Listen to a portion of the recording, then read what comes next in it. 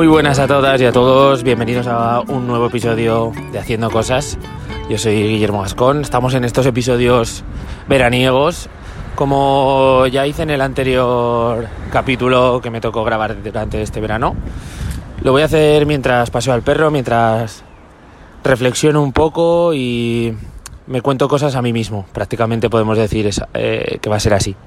Me están yendo bastante guay estos episodios porque en los momentos previos a grabarlo pues intento reflexionar sobre algunos temas importantes que me están ocurriendo, siempre respecto de proyectos, emprendimientos y todas estas historias que ya sabéis que tenemos todos los hacedores entre manos.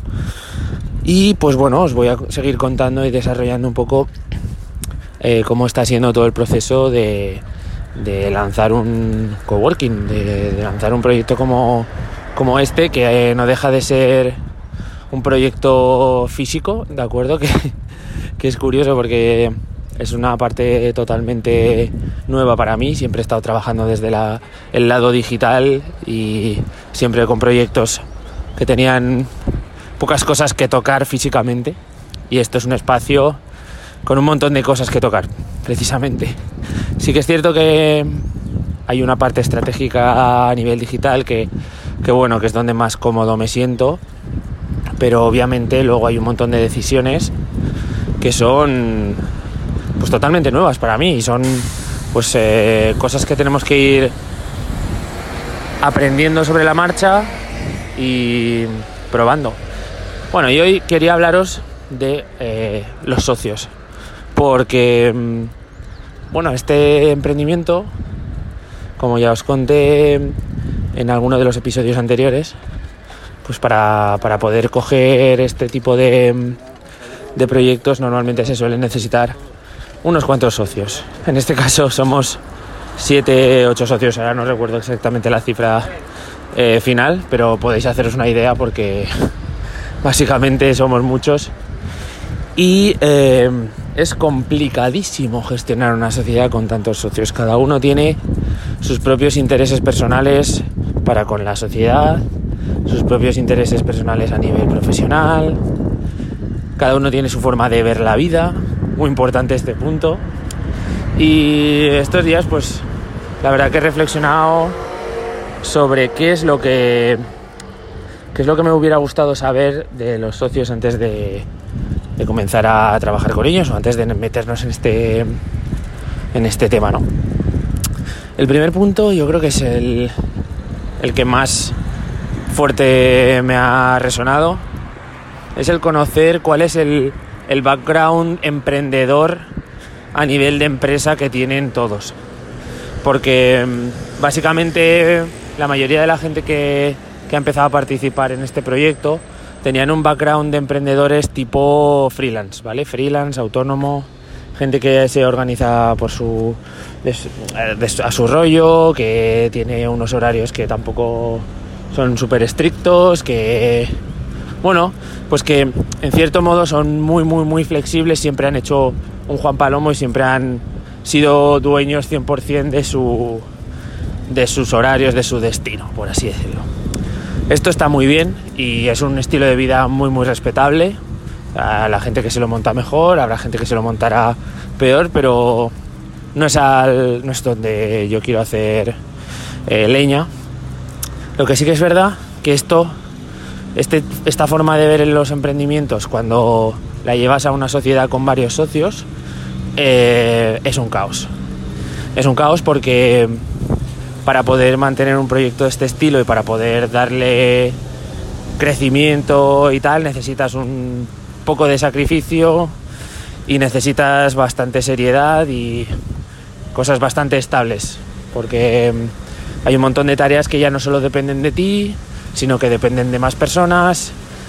Y bueno, es un tipo de proyecto en el que no puedes un día hacer una cosa, otro día no hacerla. No, tiene que ser algo serio, ¿no? Y bueno, pues nos encontramos con que hay pues 1 o 2 socios que más o menos están saliendo de la idea original de ese esas primeras líneas de, pues por ejemplo, teníamos una especie de acuerdo en el que todos los socios al menos permanecíamos 6 meses como coworkers dentro del espacio, ¿no? Digamos que pagábamos una mensualidad para poder tener, pues bueno, un poco de liquidez durante los primeros 6 meses y poder así pues afrontar diferentes tipos de pagos, diferentes tipos de inversiones, cosas que veíamos que nos iban a venir a lo largo de los siguientes meses, ¿no? Pues bueno, esta idea pasa 1 mes y medio o 2 meses y hay pues 2 de las personas que han cambiado 100% de idea y que deciden que, bueno, quieren seguir siendo socios, pero que no quieren estar en el espacio pagándolo porque por sus motivos X, ¿no? Entonces, bueno, esto es un cambio importante. Después, otro de los puntos clave y que nosotros, por las prisas de cerrar todo el acuerdo y demás, no llegamos a cerrar del todo, es el tema del pacto de socios. El pacto de socios continúa siendo algo que me parece absolutamente fundamental. Nosotros teníamos prácticamente un pacto de socios redactado y nos faltaba pues hacer una revisión con abogados y demás, que esto es algo bastante importante para que todas las cláusulas, por así decirlo, que pongamos tengan sentido, ¿vale? Y no pongamos tonterías, porque muchas veces se hacen este tipo de acuerdos de copy-paste y no sale bien. Y bueno, pues por las prisas y demás se quedó sin terminar de redactar y firmar, ¿no? Esto hubiera sido una herramienta bastante potente y bastante interesante para persuadir. Ya no es tanto como una herramienta que ejecutas y tú dices pone esto, vamos a ir a juicio, sino como una forma de persuadir a los socios que a lo mejor pues cambian de un día de idea y deciden hacer otra cosa, ¿no? Si tú tienes un documento en el que dices, oye, te comprometiste a hacer esto, está por escrito, está firmado por ti, yo creo que deberíamos llevarlo a cabo, bla, bla, bla, bla, bla, bla, ¿no? Esto me parece crucial. Y luego, otra de las últimas ideas que quería comentaros y de los últimos puntos es el tema de los compromisos iniciales a nivel de trabajo en la sociedad o similar, ¿no? ¿A qué te comprometes a hacer? ¿Qué es lo que estás dispuesto a asumir? Cosas así, hay que dejarlas previstas y hay que dejarlas firmadas por parte de todos. Luego la vida es muy difícil, todo el mundo tiene problemas, todo el mundo tiene clientes propios pesados, todo el mundo tiene cosas que son más urgentes, pero si esto está previsto y si esto está firmado y demás, contamos con ello y es algo que la sociedad cuenta también para poder seguir creciendo y demás, ¿no? Entonces esto es muy importante porque ahora también nos encontramos con esta situación. Algunos de los socios que tenían ciertos compromisos, pues en cuanto a tipos de trabajo que querían hacer o realizar y demás, pues no pueden hacerlo o ven que no tiene ningún sentido hacerlo y la cosa se queda un poco tiradilla, ¿no? Así que estas 3 cosas son como, no sé, unas pequeñas pinceladas que a mí me hubieran servido bastante de inicio y creo que algunos de vosotros seguramente ya conoceríais, pero que viene bien recordar y sobre todo los que no os habéis enfrentado nunca a este proceso, pues a lo mejor os hace encender la bombilla en el momento que os toque, ¿no?